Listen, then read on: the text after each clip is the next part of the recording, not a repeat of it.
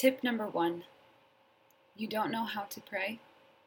Put yourself in the presence of God, and as soon as you have said, Lord, I don't know how to pray, you can be sure you've already begun. 2 things to pull out here from Jose Maria Escriva. So often we question our own prayer. Am I really praying, or am I just sitting here? How do I know if God hears me? How do I know if I'm speaking to God, if I'm focused? How do I really know? I don't know how to pray.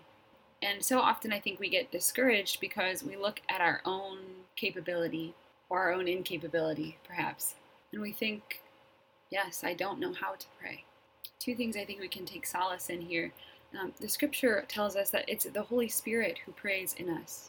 And even the disciples ask Jesus, Lord, teach us to pray.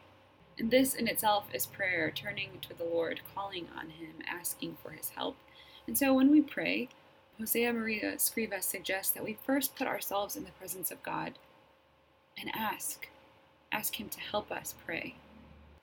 The Lord wants to help us. The Lord wants to be with us.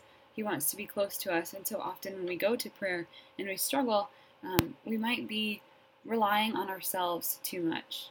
First, we must acknowledge that God is present. To remember that He's been present before you started to focus on Him, before you started to turn to Him. He's already there.